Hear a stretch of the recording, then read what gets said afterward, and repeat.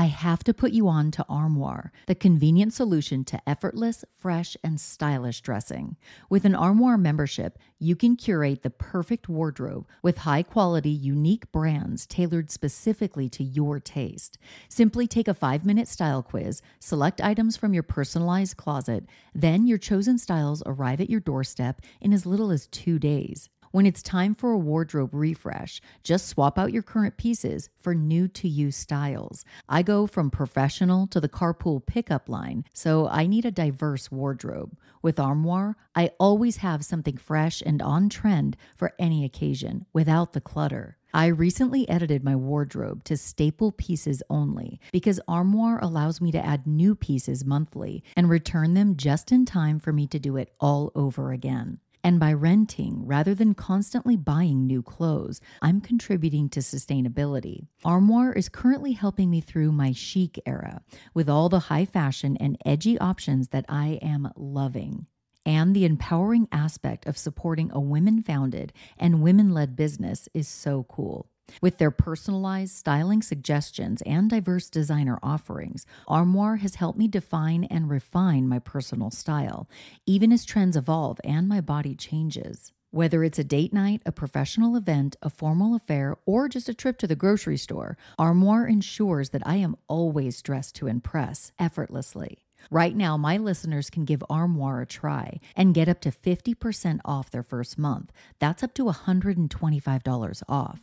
Just visit armoire.style/murderish. That's armoire.style, ARMOIRE.style/murderish to get up to 50% off your first month and never worry about what to wear again. Try Armoire today. The opinions expressed in this episode do not necessarily reflect those of the Murderish podcast. Sensitive topics are discussed. Listener discretion is advised. Just a quick warning. This episode contains discussions about sexual assault, the murder of a child, graphic descriptions of mortal injuries, and brief mention of animal abuse. Please use discretion when deciding whether to listen. In the winter of 1974, 23-year-old Renee Wickland was happily married to her husband, Jack, and the two were raising their 1-year-old daughter, Shanna. They lived in a cute one-story home that sat on over an acre of land, lined with evergreen trees in a perfect rural town where nothing bad ever happened. It was a time when everyone knew their neighbors by name and considered them friends. No one could have imagined the horrific events that would take place in the coming days and have a ripple effect on their lives for decades to come. 3 lives would be savagely taken, leaving behind a crime scene so gruesome, so vicious, that even the most seasoned law enforcement officers would be affected by it for the rest of their lives. The unspeakable crimes caused outrage that would be the catalyst for changes to the legal system and to victims' rights. This is Jamie, and you're listening to Murderish. Join me as I walk you through the case involving Renee and Shanna Wickland and Barbara Hendrickson.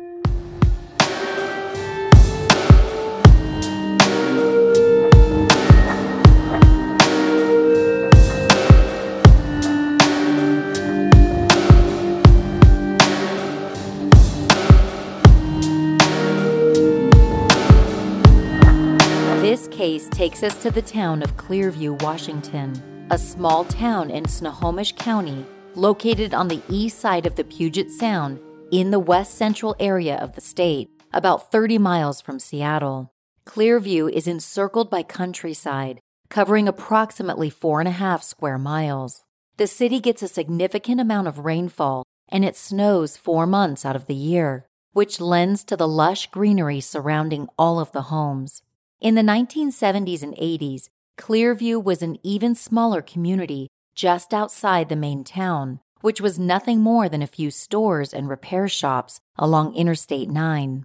It was quiet, safe, and often described as a place straight out of a Norman Rockwell painting. Tragically, that idyllic imagery was shattered in the spring of 1982 when the mutilated bodies of 2 women and a child were discovered inside of a home in the picturesque town, forever changing the fabric of the community.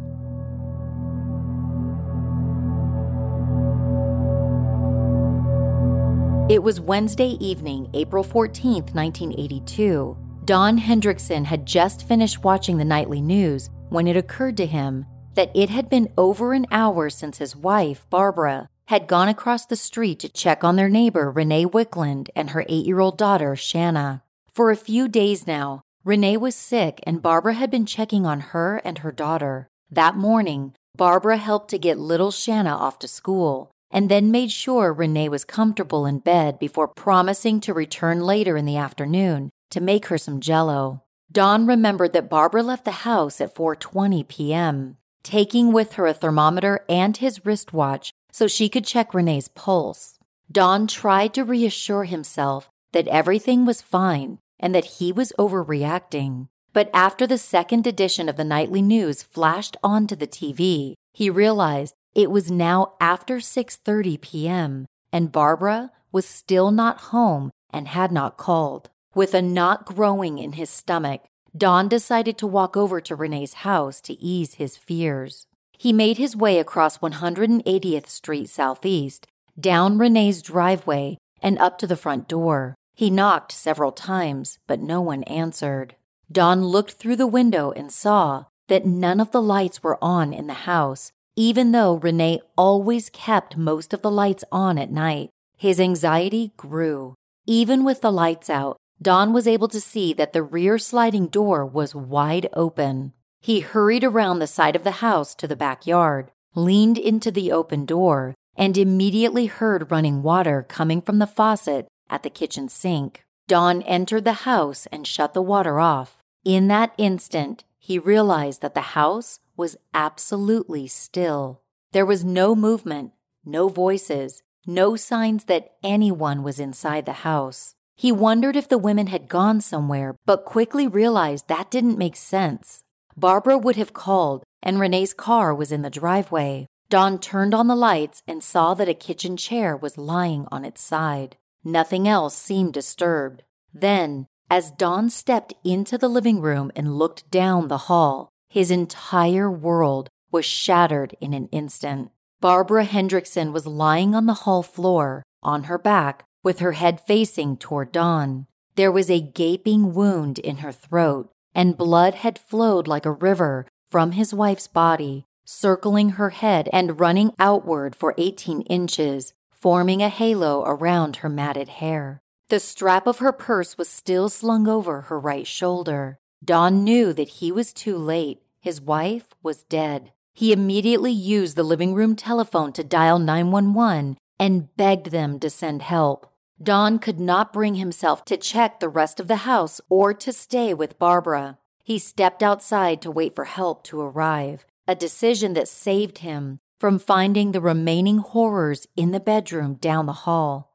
The Clearview Fire Department were the first to arrive at the scene. Don took them to Barbara's lifeless body. Visibly upset and near tears, he informed Lieutenant Spaulding and Chief Eastman that Renee and Shanna were probably still in the house. Spaulding and Eastman continued down the silent, bloody hallway. They walked slowly, coming to a stop in the doorway of a bedroom. Complete shock and terror overcame them both. There on the floor, not 2 feet from them, was Renee Wickland. She was completely naked, laying on her back, with her nearly severed head resting at Spaulding's feet. Her arms were bent at the elbows, with her hands placed on her breasts. Her legs were spread apart. A sheet was half on the jumbled bed and half pulled off, covering the lower half of her right leg. Her arms and legs were covered in blood. Renee's face had been beaten into a mess of broken flesh, its craters of mangled skin filled with pools of blood. Just like Barbara, Renee's throat had a gaping wound. Her thick, dark, and congealed blood no longer escaped from her body. Stepping past Renee, the 2 men entered further into the bedroom and spotted Shanna's brown hair. Lying between a wooden chest and the mattress, hidden by mounds of clothing, the small child was lying face down, and there was a massive amount of blood soaked into the carpet underneath her neck. Shanna was unresponsive and cold to the touch. The men carefully made their way back to the kitchen, where Eastman called the Snohomish County Sheriff's Department. Both Spaulding and Eastman would be forever haunted by the vicious scene they had just stepped into. And for the detectives who would arrive shortly, things would get much worse as they unraveled the gut-wrenching truth about the brutality of this tragedy and the fact that it should have never happened in the first place. Renee Louise Ehlers was born in Jamestown, North Dakota on February 20th, 1951, to Alan Ehlers and Hilda Wagenka. Renee had one younger sister, Lauren, as well as two half-brothers and a half-sister from her parents' previous marriages. Al, as Renee's father was called by friends, worked for the railroad for many years before moving the family to the North Dakota countryside and starting a farm. They lived a modest lifestyle, but by all accounts, the family was quite happy. As a child, Renee was competitive and seemed to have limitless energy. As a teenager, she focused that energy and joined the 4-H club where she won multiple special achievement medals. Renee loved animals and had a horse named Star, as well as a pet raccoon named Chico. She usually wore hand-me-downs and often made her own clothing. She enjoyed sewing, cooking, and worked hard to achieve good grades in school. In 7th grade, Renee took up the flute, and, as with everything else she did, she excelled as a musician. From 1966 to 1969, she attended the International Peace Garden Music Camp to hone her skills. And while attending Jamestown High School, she was selected as their drum majorette. Renee marched at football games, town parades, and performed at the Dakota Days Festival in Rapid City in 1968. She also studied field conducting at the prestigious Casavant Drum School. After graduating high school in 1970, Renee was recruited by Valley City State College as a majorette and flutist. During summer break after her first year of college, Renee visited her half-sister in Washington and fell in love with the Puget Sound area. She got a job and decided to stay permanently. Renee had grown into a beautiful woman, and friends often compared her to famous cover models. She had a slim build, brown flowing hair, flawless skin, large brown eyes, and a wide smile. Soon, she caught the attention of a car salesman named Jack Wickland. Jack was 14 years older than Renee, and their romance was Renee's first real relationship.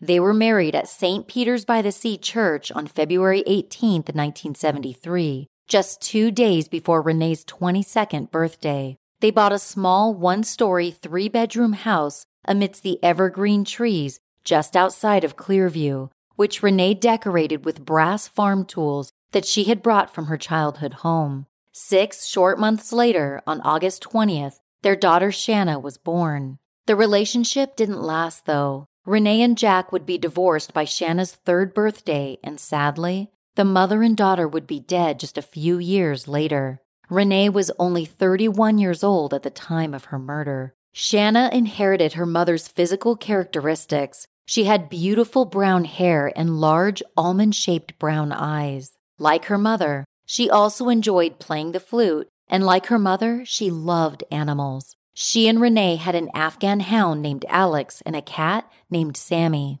Shanna and her mother regularly attended Shepherd of the Hills Lutheran Church, where Shanna was affectionately known as the Little Missionary because she always brought friends to church with her. Because Shanna and her mother found themselves alone much of the time, as Jack often traveled for work, they grew especially close to their neighbors Don and Barbara Hendrickson, who lived just across the main road. Don described Shanna as a fearless little pumpkin and thought she was extremely special. Shanna was very smart, energetic, and loved gymnastics. She attended Cathcart Elementary School, where her teachers found her to be well-behaved, well-liked, and a good student. Shanna was only 8 years old when she was murdered alongside her mother. Barbara Jean Bullard was born on December 12, 1930, in Seattle. She married Donald Hendrickson on February 28, 1948, at just 17 years old. They had a daughter, Peggy, born on October 8 that same year, and a son, Daniel, born in 1952.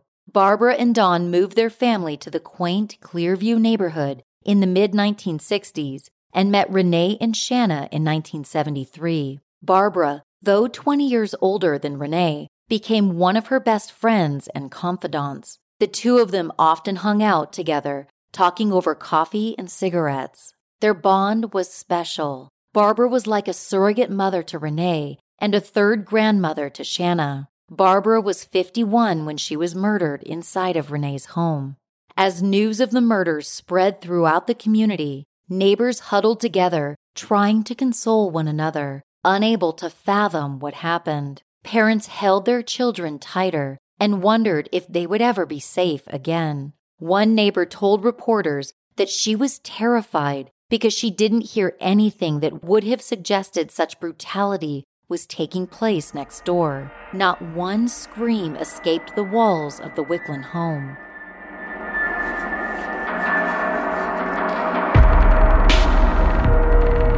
Although I've recently started getting out of the house more and getting back to normal, it's been a little harder to get back to feeling normal. It's so important to take good care of your mental health, but I know that many of us have been so overwhelmed and haven't made this a priority. Over 50% of Americans struggle with their mental health, and if this includes you, you are not alone, and there is a great resource to help you start feeling better. Talkspace makes it so easy to get in touch with a licensed therapist with whom you can schedule live video therapy sessions, and you don't have to leave the house. With typical therapy, you have to make an appointment for a future date and go to them for the therapy session. With Talkspace, there is no waiting. After you sign up, you can begin speaking with a therapist the same day. With Talkspace, I can literally take my therapist with me wherever I go because all sessions take place on my phone or computer and from whatever location I happen to be in. You can get couples or individual therapy and get any necessary prescriptions. In the Talkspace app, you can send and receive unlimited messages to and from your therapist, who's there to help you with anxiety, depression, relationships, and so much more. Start feeling better with a single message. Match with a licensed therapist when you go to Talkspace.com and get $100 off your first month with promo code MURDERISH. That's $100 off when you use code MURDERISH at Talkspace.com. I live in my yoga pants. I run errands in them, take Zoom calls in them, and occasionally, I actually work out in them. Point being, I cannot imagine having to wear uncomfortable work pants ever again. And now, I don't have to. Beta brand makes the most comfortable, well-fitting, and on-trend work pants. I will never go back to wearing work pants that dig into my sides and make me want to burn them as soon as I get home from work. Beta brand's dress pant yoga pants are such a great innovation. They totally feel like yoga pants, but they look like stylish and professional work pants. I've been wearing my skinny fit dress pant yoga pants for a long time now, and recently I added a pair of cropped pants to my collection. They have a high-rise waist, and I ordered them in a really cute and unique mosaic pattern. I love the zippered side pockets. They're perfect for holding my favorite lip gloss, ID, and credit card when I want to ditch my purse. Beta brand launches new styles every week, and right now, my listeners can get 30% off their first order when you go to betabrand.com/murderish. That's 30% off your first order for a limited time at betabrand.com/murderish. Discover what it's like to be comfortable and confident all the time. Go to betabrand.com/murderish for 30% off. The triple murder investigation was handled by Snohomish County Sheriff's Department. Deputy Doug Pendergrass arrived at the Wicklund home at 7:07 p.m., just 8 minutes after the fire department, and he was accompanied shortly thereafter by 2 additional deputies. Fire Chief Eastman briefed the deputies on what he saw inside the house and also advised them of some information from Don that could be pertinent to their case. Though he was barely able to hold himself together, Don had remembered that about 8 years earlier, Renee had been raped by a man at knife point inside her home, but Don could not remember the man's name. Both Renee and Barbara Wicklund had testified against the man during the trial, and he was sent to prison. According to Don, the man had vowed to come back and kill the women for testifying against him. He was the only person Don could think of who had reason to hurt his wife and Renee, but due to the nature of the crime, it was likely the man was still in prison. At about 7:15 p.m., Detective Joseph Ward arrived on scene, followed by Detective Rick Bart and eventually almost the entire detective unit for the Sheriff's Department. Deputy Pendergrass relayed the information about the previous attack on Renee, as well as his own observations from inside the house, saying there was so much blood. He was obviously deeply affected by what he had seen. Detectives Bart and Ward moved through the house carefully and systematically. Bart took photos and Ward took notes of everything as they went, starting from the sliding door onward. The detectives noticed that the sliding screen door had a bent frame, and the glass sliding door was knocked off of its track, suggesting great force was used to open it. In the kitchen, Bart and Ward observed bloody footprints, an overturned chair, a drinking glass with dark stains on it sitting on the countertop, and what appeared to be blood on the faucet handle at the sink. As they made their way towards the hallway, they observed blood smears and spatters all over the walls, possible footprints on the hardwood floors, and scattered clothing everywhere.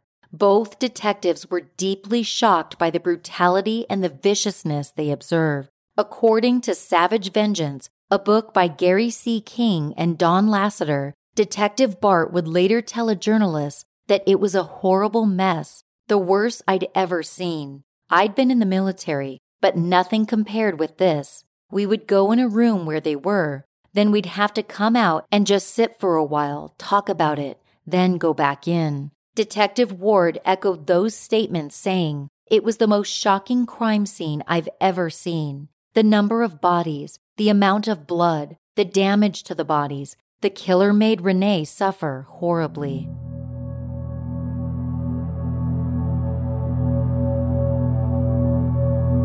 Next, Bart and Ward began recovering evidence. They believed that Renee had been sexually assaulted, so swabs were taken and preserved for future testing. They also noted a bloody impression of what appeared to be a sneaker sole on Renee's right leg. Someone had apparently stepped on Renee after she was on the ground. The detectives observed that Barbara was missing part of a fingernail, possibly broken during a struggle. They located and recovered a fingernail on the floor in the dining room, indicating that she and the killer possibly met in the dining room, and she was then dragged or pushed down the hall where she was killed. The detectives had an extremely difficult time when it came to processing Shanna's body because she was so young. They carefully turned her over, and their hearts broke as they saw the deep knife wound on her neck. Blood soaked her sweatshirt and covered her face. They also realized that Shanna was wearing sneakers,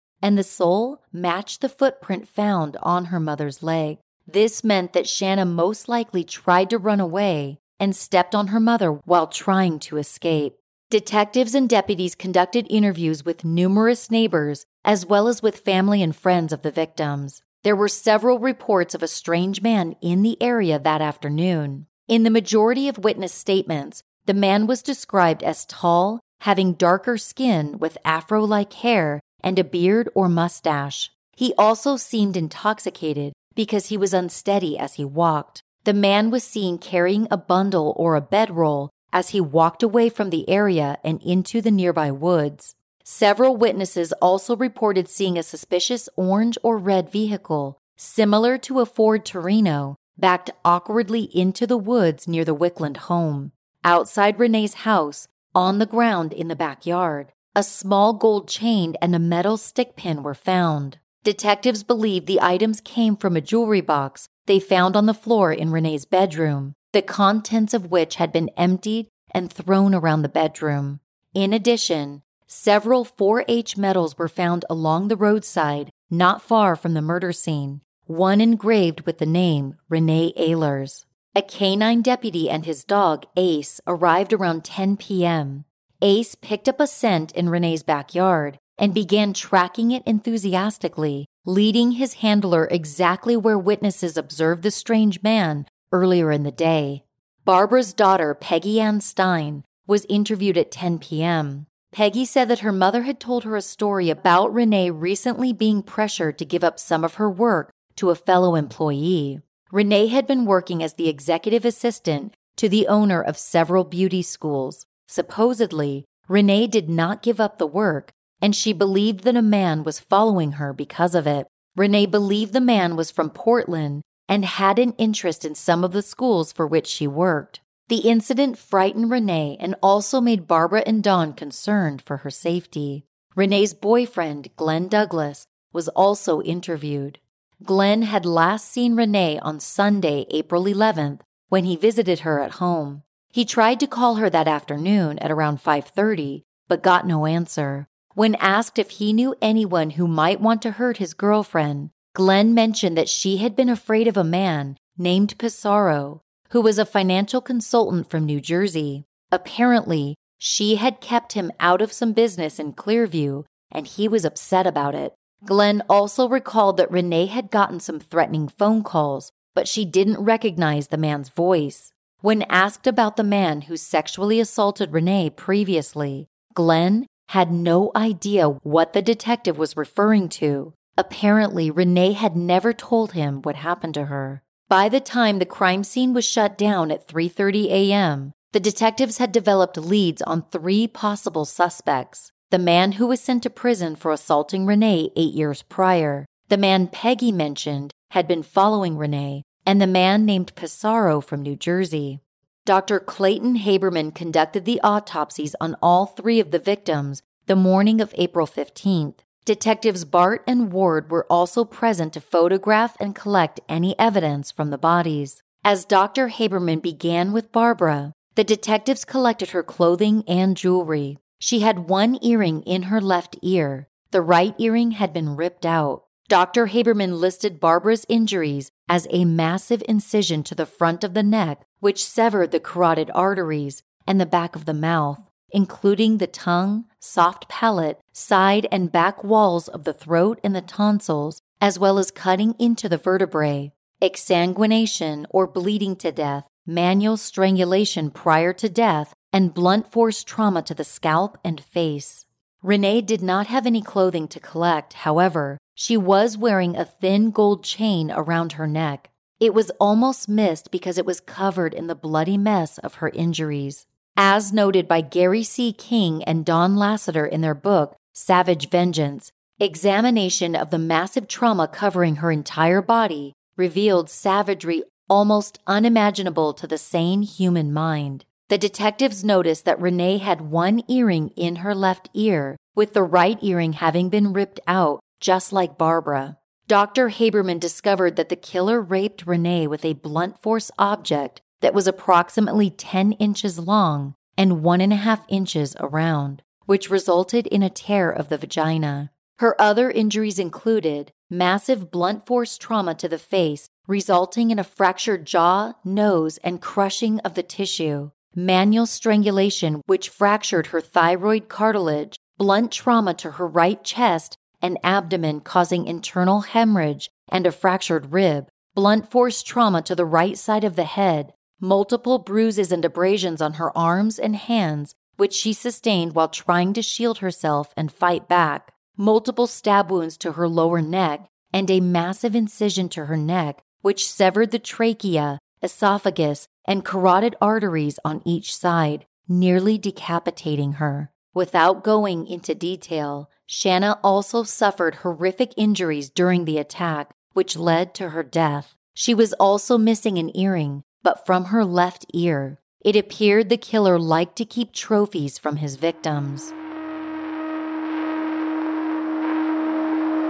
The crime scene was reopened the following morning for continued evidence collection. Detective Herb Oberg dusted everything in the home for fingerprints, including pieces of walls, entire doorknobs, portions of the carpet, and the drinking glass from the kitchen counter, all of which were packaged and booked. The drinking glass, which had an apparent palm print on it, along with several other items, were sent to the FBI for expert analysis.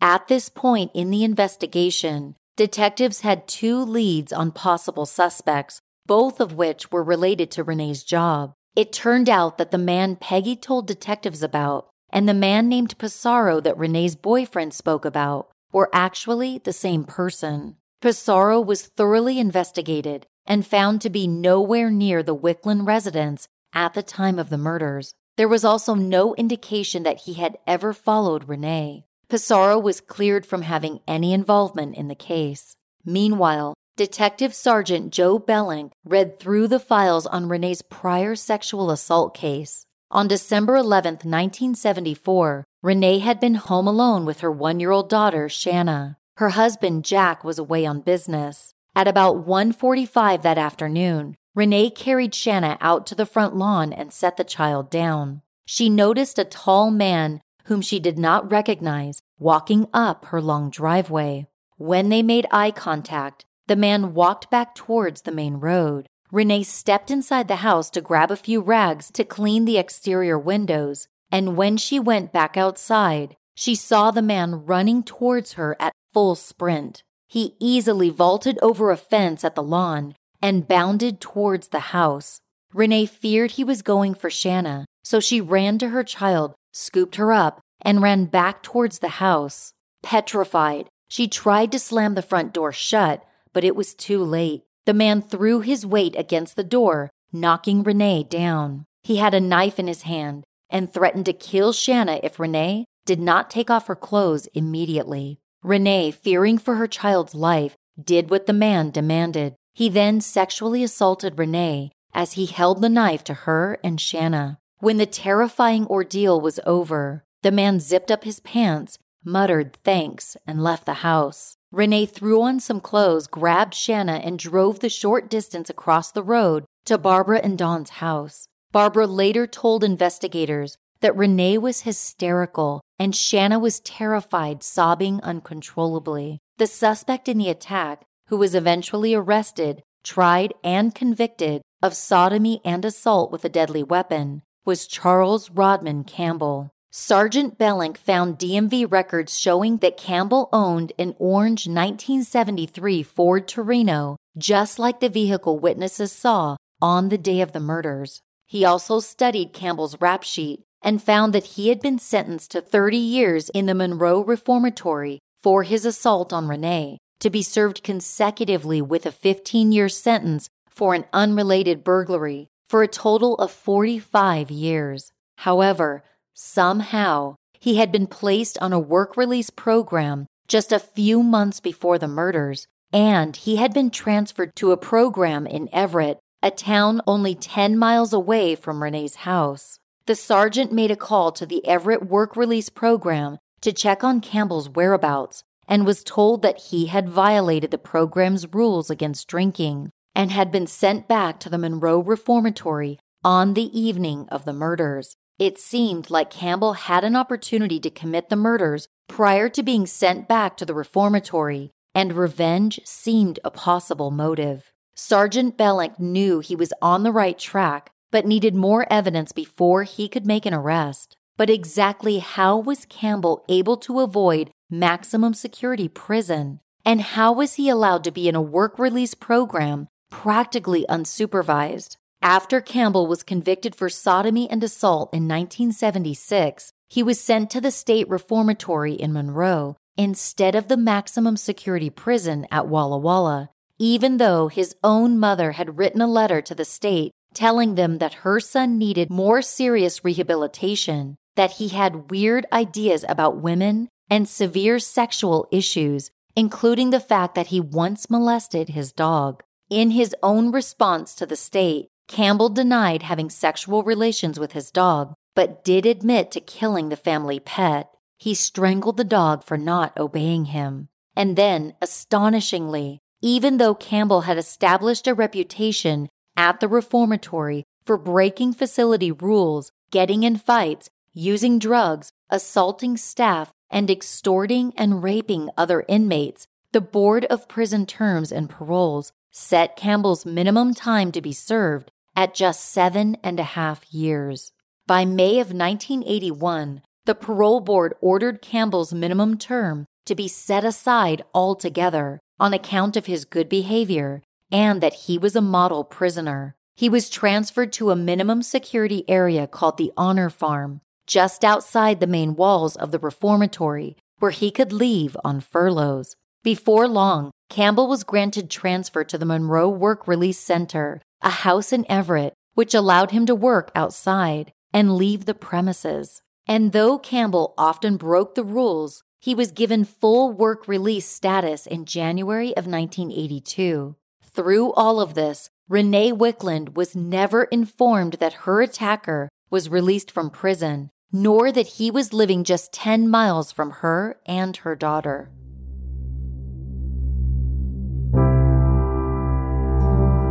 Charles Rodman Campbell was born in Oahu, Hawaii on October 21, 1954. His parents, Oliver and Betty Lou, made their way to Hawaii with their baby daughter when Betty Lou was pregnant with Campbell.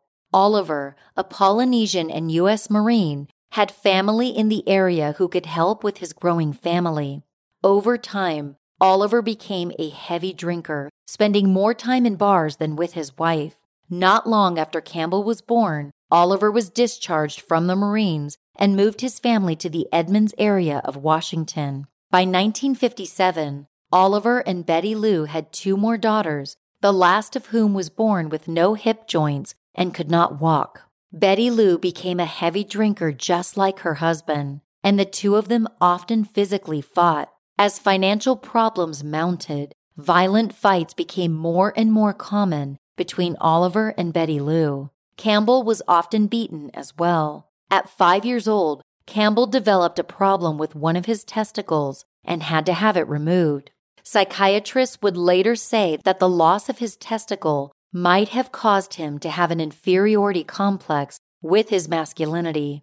As a result of the violence at home, Campbell spent a lot of time with his grandparents. Unfortunately, that didn't stop him from turning to alcohol and drugs at a young age and having his own issues with violence. He attended 4 different elementary schools in 5 years. After 8th grade, he was diagnosed as being behaviorally disordered and put into special education classes at Madrona Junior High School, where he was relentlessly teased for having a disabled sister. At 10 years old, Campbell vandalized a cattle truck, but wasn't prosecuted, beginning a pattern of him slipping through the cracks when it came to punishment. At 12 years old, he started using methamphetamine and began stealing things, and by 13, Campbell was using heroin. By the 9th grade, he had dropped out of school, and by age 17, he'd been convicted for vehicle theft and burglary. Campbell was sentenced to 1 year in the Green Hill Juvenile Reformatory in Washington, but was released before that year was completed.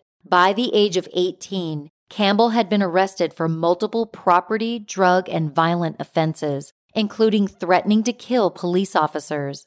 In 1973, he was arrested for failing to pay for food at a restaurant in Everett, as well as assaulting the restaurant owner, but was only given a $25 fine despite his criminal record. Not long after that arrest, Campbell met a woman named Francine, and they married in August of 1973. They lived in a trailer in the backyard of his grandparents' house. Their relationship was volatile from the beginning, and police responded to multiple calls of domestic disturbances during which Francine had been beaten. She eventually filed charges after a particularly bloody altercation where Campbell dragged her while pregnant out of the house and punched her until she was bleeding from the nose and mouth.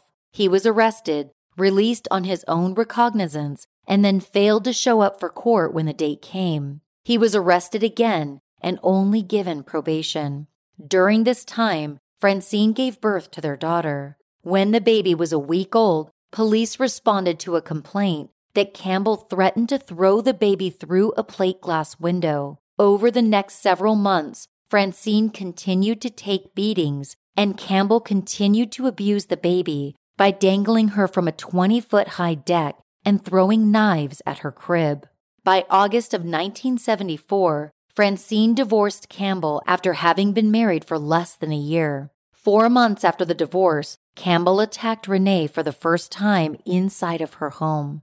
Sergeant Belink and another detective went to the Everett work release program on April 16th after learning that Campbell had been taken into custody and transported back to the Monroe Reformatory. Tom Cornish, the supervisor at the Everett house, told them how he had checked Campbell's Ford Torino after Campbell had been taken away and that he had confiscated beer cans from inside. Luckily, The Torino was still parked outside. Sergeant Belling and the other detective looked through the windows, and there, in plain sight on the front seat, was a pearl earring. Both detectives likely wondered whether it was a match to one of the victim's earrings. They walked around the car and saw a red substance, possibly blood, on the driver's side door handle. There was also mud all over the underside of the vehicle and on the tires. Sergeant Belling quickly returned to his office and obtained 3 warrants, one to search the interior of the Torino, one to search Campbell's room at the Everett House, and one to search Campbell's person and cell at the Monroe Reformatory. The Torino was then impounded and searched. Inside of the vehicle, detectives located soiled clothing, a pearl earring, and possible blood on the driver's seat adjustment knob. Detectives searched Campbell and collected the clothing he had been wearing when he was returned to the reformatory, which matched some of the clothing described by witnesses on the day of the murders. They collected blood, saliva, and hair samples from him as well. In addition, the property he had on his person when he was brought back to the reformatory was confiscated and included more jewelry. Jerry Ethington, a friend of Campbell's and a fellow work-release resident, contacted detectives shortly after the murders. Ethington told them that he had been at the Snohomish River with Campbell on the night of the murders. They'd been hanging out at the boat launch, drinking beers, until Campbell told Ethington to stay there. He then drove down to the water where it was muddy. Ethington figured Campbell was doing something he didn't want anyone else to see, but he wasn't overly concerned about it. That is, until news of the murders came out the next day. Ethington took detectives to the river, where almost immediately they saw a bracelet in the mud. After a team was called in, more jewelry, clothing, pottery, and a brass wall ornament were located in the water.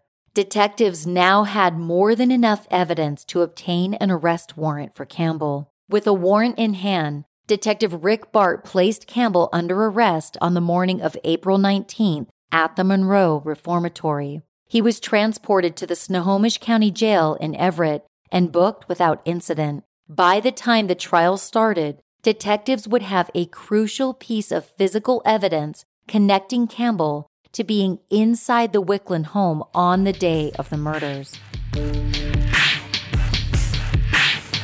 Jury selection began in October of 1982, with the Everett courtroom presided over by Judge Dennis J. Britt. It was quickly realized that the residents of Snohomish County had seen too much media coverage about the murders to remain unbiased. Judge Britt decided to move jury selection to Spokane, nearly 300 miles across the state. Campbell decided he didn't want to make the trip to Spokane. The prosecuting attorneys, Jim Roche and Eric Lind, objected to Campbell not attending the jury selection because it might give him a basis for an appeal down the road. After making sure that Campbell understood his rights and that he was giving them up by his own choice, Judge Britt ultimately allowed Campbell to remain in Everett. In Spokane, a jury of 6 men and 6 women, plus 3 female alternates, were selected. The trial began on November 8th of 1982 in Division 6 on the 2nd floor of the Old Mission Building in Everett. The jury were sequestered in an Everett hotel for the duration of the trial. In the prosecution's opening statement, given by Jim Roche, the murder scene was described in detail and each victim was named. Roche emphasized young Shanna's age. He described Renee, Barbara, and Shanna's injuries in detail. The entire courtroom hung on every word he said, captivated by the account of brutality. Gasps of disbelief from the gallery could be heard as he spoke. Roche mentioned Renee and Barbara testifying against Campbell in 1974. However, the court did not permit Roche to give specifics about the case or to name the charges against Campbell. He described the work release program and Campbell's actions on the day of the murders, including the fact that he never showed up to work and had no alibi on the day of the murders.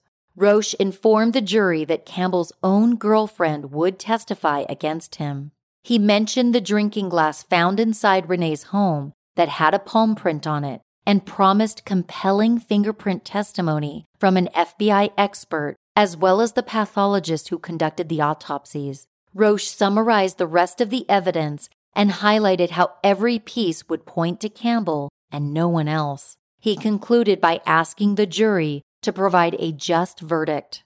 Campbell was represented by defense attorneys Anthony Savage and Mark Mestell. In Savage's opening statement, he told the jury that Campbell was completely innocent and that any evidence presented by the prosecution would prove that someone else committed the murders. He acknowledged that Renee and Barbara testified against Campbell previously, but did not elaborate on that case, only stating that Campbell was in a program working on returning to society. Savage claimed that the sheriff's department was biased because of Campbell's prior criminal record and that they immediately decided he was guilty, never looking for any other possible suspects. Savage reminded the jury that the burden of proof was on the prosecution, but said that the defense would show beyond a reasonable doubt that Campbell was not responsible for the deaths of the victims.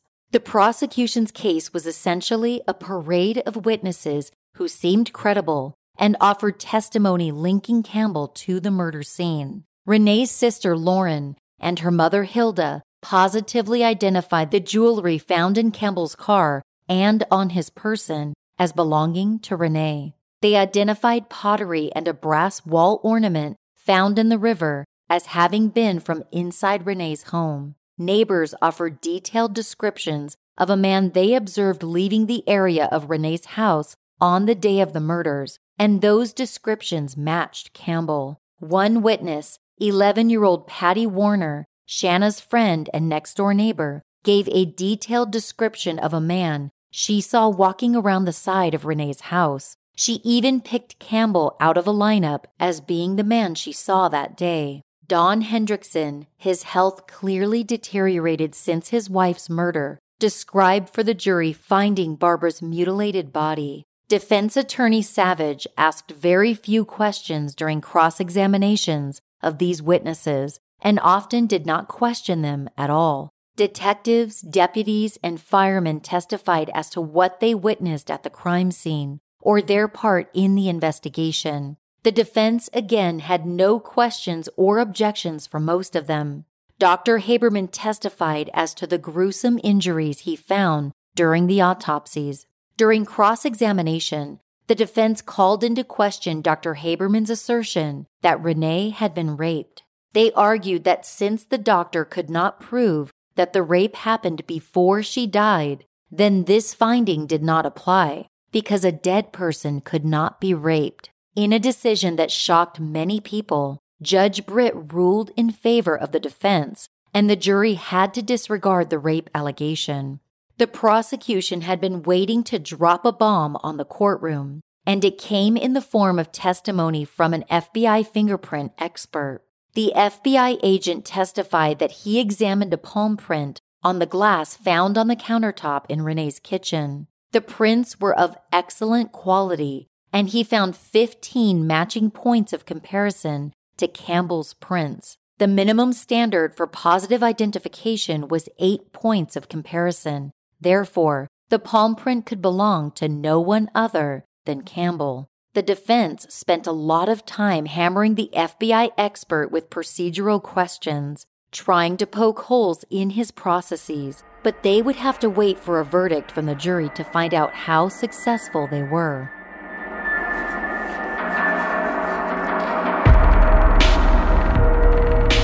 Who doesn't love a good mystery and trying your hand at solving it? I recently got a new game called Echoes, an audio mystery game by Ravensburger.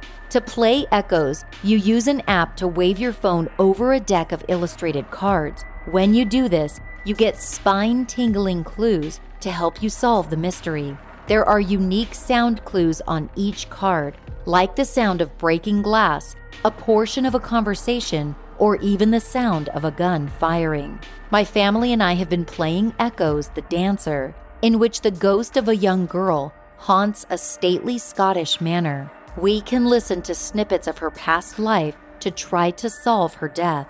The game is really fun and totally plays into my fascination with crime and figuring out what happened. Anywhere from 1 to 6 players can play Echoes, and it's appropriate for ages 14 and up. There are various Echo stories you can get for only $9.99. Find Echoes on Amazon, in Target, and local game stores, and then see if you can solve the mystery of the dancer and finally set her spirit to rest. Recently, I've challenged myself to decrease the amount of time I spend doom scrolling on social media. Instead, I pick up my phone and play Best Fiends during my spare time.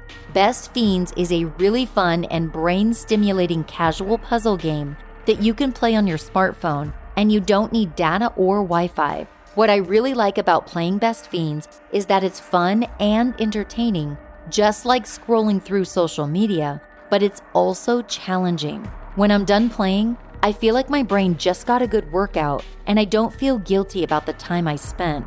Playing Best Fiends is more like me time, and every one of us deserves that. You'll never get bored playing Best Fiends because there are literally thousands of puzzles and new ones are being added constantly. The game is really hard to put down. I tend to lose track of time when I'm playing because I'm so hell-bent on advancing through each level. I've also found myself a little attached to the cute characters in the game, like Vincent the Moth. He's noisy and fearless and so adorable. If you're looking for a new challenge, download Best Fiends free today and start collecting all of the cute characters while you exercise your brain. I dare you to try it, and I triple dog dare you to put the game down. It's nearly impossible. Download the 5-star rated puzzle game Best Fiends free today on the Apple App Store or Google Play. That's friends without the R, Best Fiends. Judith Dirks, Campbell's fiancée and mother of his son, also testified for the prosecution. Dirks, a former nun, met Campbell at the Monroe Reformatory, where she had been his drug and alcohol counselor. She quit her job after the two started a relationship, and she eventually sponsored Campbell on furloughs when he was placed on work release. Dirks told the jury about Campbell's deep resentment towards Renee and Barbara for sending him to prison. She testified that he expressed wanting to make the women feel what he had felt in prison. She told them that Campbell had gotten transcripts from the trial that showed Renee's address, and then he began stalking her. She said that one time he concealed himself behind some trees and watched Renee bring groceries into the house. Shockingly, Dirks never mentioned any of this disturbing behavior to authorities. If she had, people wonder whether the gruesome crime would have been avoided. Dirks also testified that Campbell showed up to her house on the morning of the murders, alone and intoxicated. He mentioned wanting new tires for his Torino and needed to use her phone to make some calls. Dirks went to work, leaving Campbell in the house alone. She realized the next day that one of her large kitchen knives was missing. The knife was never located. What came next was a move that surprised everyone. Campbell cross-examined Dirks himself. The defendant had Dirks give the dimensions of the missing kitchen knife and got her to admit that he never specifically said he wanted to hurt Renee or Barbara. A friend of both Campbell and Dirks testified that Campbell showed up to her house alone on the morning of the murders, intoxicated, and attempted to rape her. She begged him to stop, and fortunately, he did. Afterwards, while she was washing a knife at the sink, Campbell told her to slit his throat because he was no good. The defense chose not to cross-examine her. Jerry Ethington testified about going to the Snohomish River with Campbell on the night of the murders. He described how Campbell showed up at the Everett house in the evening, acting excited and nervous. Campbell took a shower before they left for the river, which was odd because he rarely bathed. Campbell grabbed a bundle of clothing to take with him, and then he drove them in his Torino to the boat launch. It wasn't until after hearing about the murders that Ethington realized Campbell could have hidden evidence inside of that bundle of clothing and tossed it into the river while he was alone. On cross-examination, defense attorney Savage questioned Etherington at length, attempting to show that he was unreliable and that he could have just as easily been inside Renee's house or been the one to dispose of evidence in the river. On redirect, however, the prosecution showed that Etherington had an alibi, and they reminded the jury that Etherington did not match the description of the suspect, nor was his palm print found inside of Renee's home. The prosecution presented their case over the course of 11 days. On day 12, the defense spent the next 2 days questioning the opposing side's witnesses. However, it seemed like they were unable to contradict any of the witnesses' previous testimony. On day 13, the defense attempted to call a forensic scientist to refute the FBI expert's testimony. Judge Britt, however, did not find him to be credible and would not allow him to testify.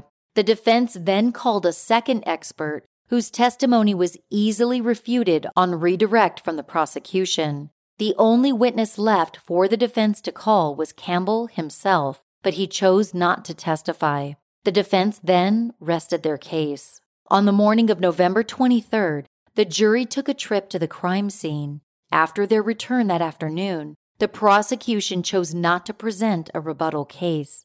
Closing arguments took place on November 26th, and by 3:45 that afternoon, the jury were sent to deliberate. After 2 hours and 39 minutes of deliberation, the jury had reached a verdict. At 6:15 p.m., Judge Britt was notified that the jury had come to a decision, and it was unanimous. Charles Rodman Campbell was found guilty on 3 counts of first-degree aggravated murder. After the verdict was read aloud, Campbell sat, unemotional, and just smiled. A jury member later told detectives that the evidence against Campbell was overwhelming, that a blind person could have followed the trail he left behind.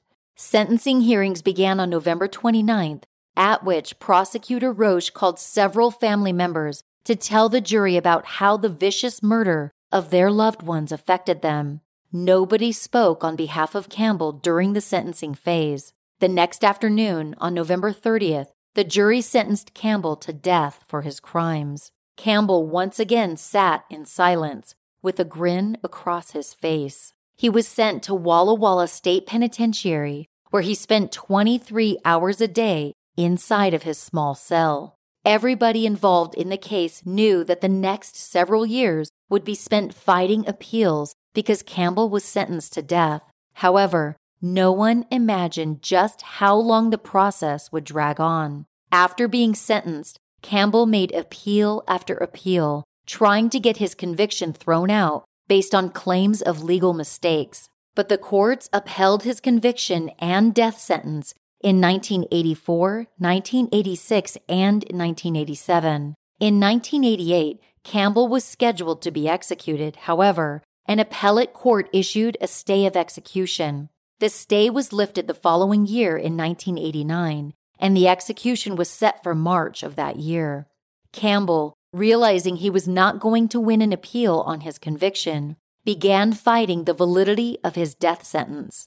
In Washington at that time, a person sentenced to death had to choose lethal injection or hanging. If no choice was made, the default was death by hanging. Campbell appealed on the basis that making him choose how he would die was the same as forcing him to die by suicide, which was a violation of the Constitution. Campbell's appeal was denied. He then appealed on the basis that hanging was cruel and unusual punishment, a violation of the Constitution. That appeal was also denied. 2 days before he was to be executed, an appellate court granted him a stay of execution pending an appeal, on the same grounds the courts had just denied him. 2 years later, in 1991, the courts issued another ruling to delay the execution. This continued through 1993, working its way up to the U.S. Supreme Court for the 3rd time. The High Court instructed the appellate court to cease with their delays and make a decision. Finally, on February 8, 1994, the courts ruled that hanging did not constitute cruel and unusual punishment, and forcing Campbell to choose the manner by which he would die was not a violation of his constitutional rights. They ordered that the stay of execution be lifted. On April 15, 1994, 12 years and 1 day after the murders, the stay was finally lifted. Campbell was scheduled to be executed on May 27, 1994. Campbell never did make a decision between lethal injection or hanging, so by default, he was headed to the gallows. The night before his execution, Campbell refused to choose a last meal or to eat at all. Supporters of the death penalty gathered outside the prison with signs of support for his execution, with some wearing T-shirts that read, "Hang in there, Campbell." Those who opposed the execution stood with lit candles and prayed for the governor to intervene. When it came time to move Campbell to a holding cell near the gallows, he refused to cooperate. Instead of standing and submitting to handcuffing, he assumed the fetal position on the floor of his cell and refused to move. Prison guards had to use pepper spray to get him to comply. When it was nearing midnight, staff came to Campbell's holding cell to usher him to his execution, but he resisted again. He went limp and refused to walk, so guards strapped him to a board and carried him there. In a final act of defiance, when a guard tried to put the hood over Campbell's head, he kept moving his head just outside of reach. Campbell never spoke a single word during the process and did not give a final statement to the witnesses seated in the viewing chamber. 17 people, mostly media, sat ready to see Campbell executed. Renee and Barbara's families had to fight for their spots in the viewing chamber, behind the translucent screen in front of them. The witnesses could only see shadows as the noose was placed around Campbell's neck. And then a loud thud echoed as the trap door was opened, and Campbell's body became visible through a lower window. His falling body dropped to an abrupt stop. They watched as he swayed at the end of the rope, donned in an orange jumpsuit and slippers. Campbell was pronounced dead at 12:14 in the morning on May 27, 1994. It was finally over.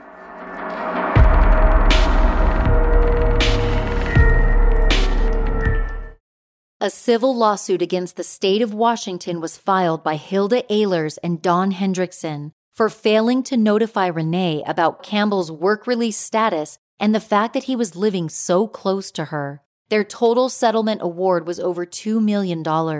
Shanna's school, Cathcart Elementary, placed a memorial plaque next to an oak tree in her honor.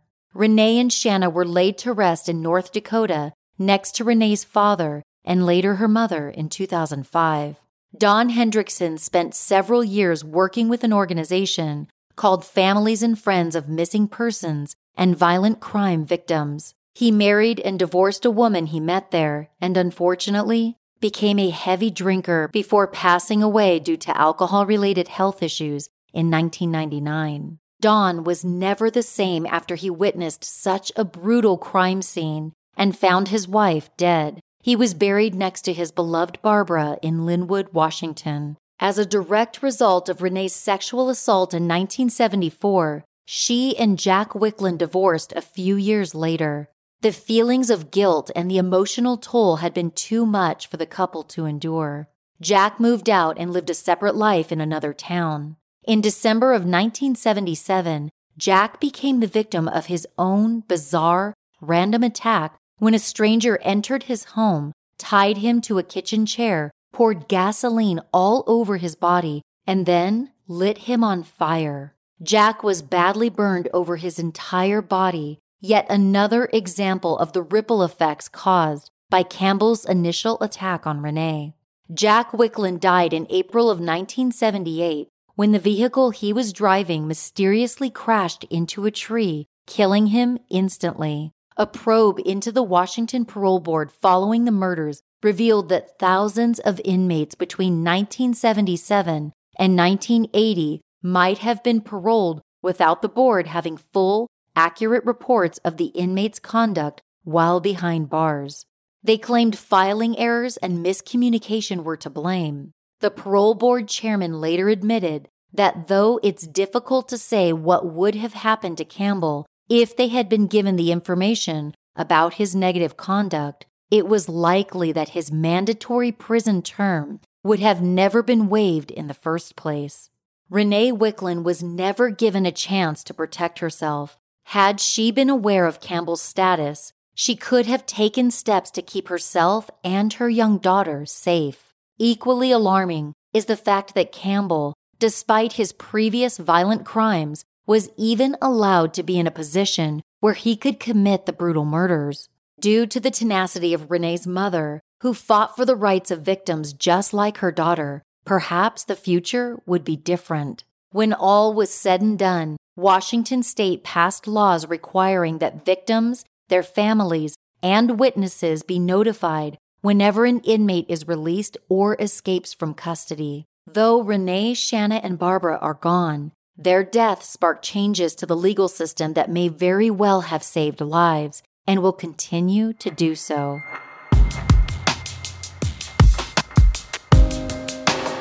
Thanks for joining me on this episode of Murderish. Don't forget to follow my new podcast, Judgy and Juryish. It's available wherever you listen to podcasts. Check out Murderish.com if you want to buy Murderish merch like t-shirts, face masks, and more. If you can't get enough Murderish, subscribe to our Patreon service to get immediate access to bonus content only available to Patreon subscribers. There's a link to go behind the scenes and become a Patreon subscriber at Murderish.com. Thank you, Jillian, for becoming a Patreon subscriber. I really appreciate you. If you haven't joined the Murderish Facebook discussion group, do it. We have so much fun in there. You can also find me on Instagram at Murderish Podcast and on Twitter at Murderish Pod. If you'd like to support the show in other ways, tell a friend about Murderish or write a review in your favorite podcast app. Murderish is mixed and mastered by John and Jessica Buchanan of Audio Editing Solutions. Music is by Nico of We Talk of Dreams. This episode was researched and written by Gina Mazzolini.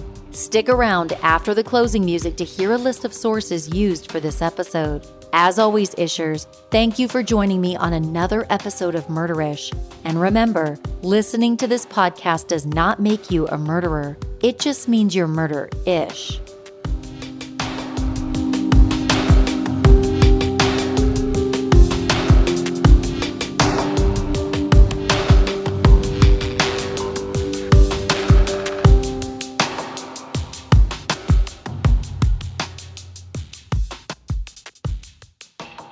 Sources for this episode include an article found at wikipedia.org dated July 15, 2021, a 2021 article found at bestplaces.net, a true crime edition article dated May 28, 2020 by Lori Johnston at medium.com, a book titled Savage Vengeance by Gary C. King and Don Lasseter, an article in the News Tribune, Tacoma, Washington dated May 22, 1994 by Doreen Marchiani, a book titled Without Pity, Ann Rule's Most Dangerous Killers by Ann Rule, an article found in the Kitsap Sun by an unknown author dated May 22, 1994. Seeking the truth never gets old. Introducing June's Journey, the free-to-play mobile game that will immerse you in a thrilling murder mystery. Join June Parker as she uncovers hidden objects and clues to solve her sister's death in a beautifully illustrated world set in the Roaring '20s. With new chapters added every week, the excitement never ends. Download June's Journey now on your Android or iOS device, or play on PC through Facebook Games.